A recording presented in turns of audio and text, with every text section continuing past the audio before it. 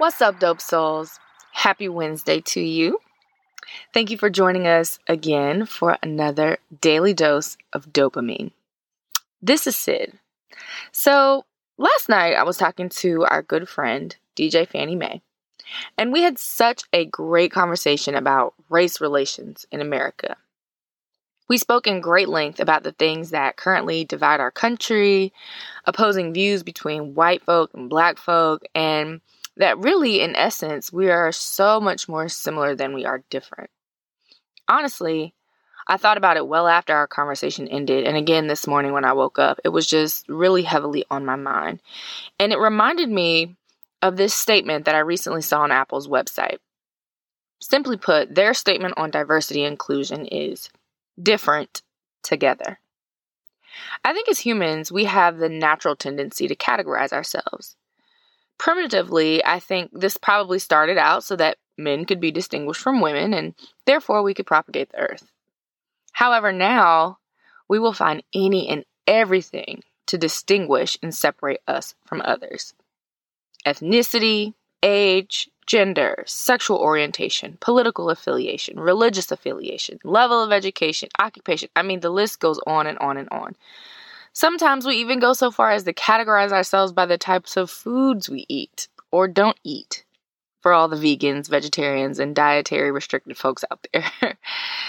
And certainly, I do think all of those things make us diverse. But I believe that our innate diversity was never intended to make us separate.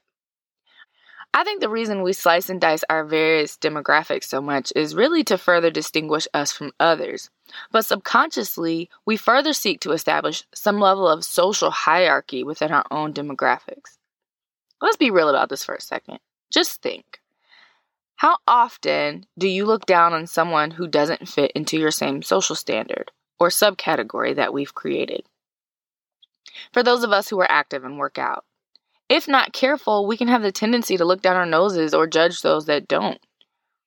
We tend to seek out partners who are very similar to us. Same level of education, financial stability, pedigree. I could go on, but you know what I mean. The point is, while all of those things definitely create distinction between us, they can also hinder us from really getting to know someone and learning things from them or about them that could greatly increase our knowledge and our awareness. A coworker of mine recently shared that one of his family members tends to vote Republican simply due to her stance on abortion. She's a one-issue voter, and hey, that's her right. No judgment from me. But on the flip side, there are a few of my loved ones who have chosen to have abortions for various reasons.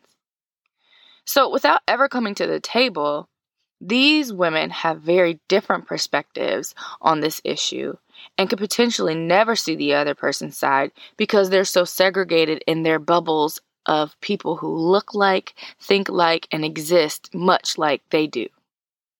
But what if they were brought to the same table to sit down and have a civilized and diplomatic conversation?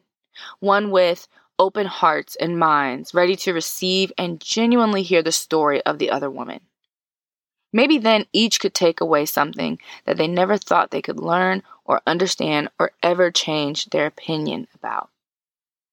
You see, our strength to forge ahead and really be great again, it really lies in our differences. Hell, I think it even depends on our differences rather than our similarities. I challenge you as you move forward and begin to consider your goals for 2021 to think about the ways in which you've labeled and categorized yourself. Write down that list. Once you have your list, I want you to be intentional about the ways that you could step outside of those labels. Meet and interact with people who are different than you. Seek understanding. Seek to help others understand. But focus on the universal traits that make us all human. Those things like love, belonging, community, creativity, family, and purpose. You see, these traits transcend all the superficial differences we spend way too much time thinking and talking about. Let's use them as ways to bring us closer together, even as we acknowledge and respect our wonderful diversity. Your affirmation for today is, My differences are my strengths, and I will share who I am, what I've experienced, and what I think with others who are different from me. And I am open to experiencing the differences in others. I hope you have a fantastic day today. It's hump day, and guess what? Tomorrow kicks off our first episode of the 12 Days of Dopamine. And I'm so excited because it's one of our favorites, DJ Fannie Mae. I can't wait for you guys to hear what she's got to say. So make sure you tap in tomorrow. Make sure that you like, subscribe, and share this with a friend. We love y'all. Talk soon. Bye.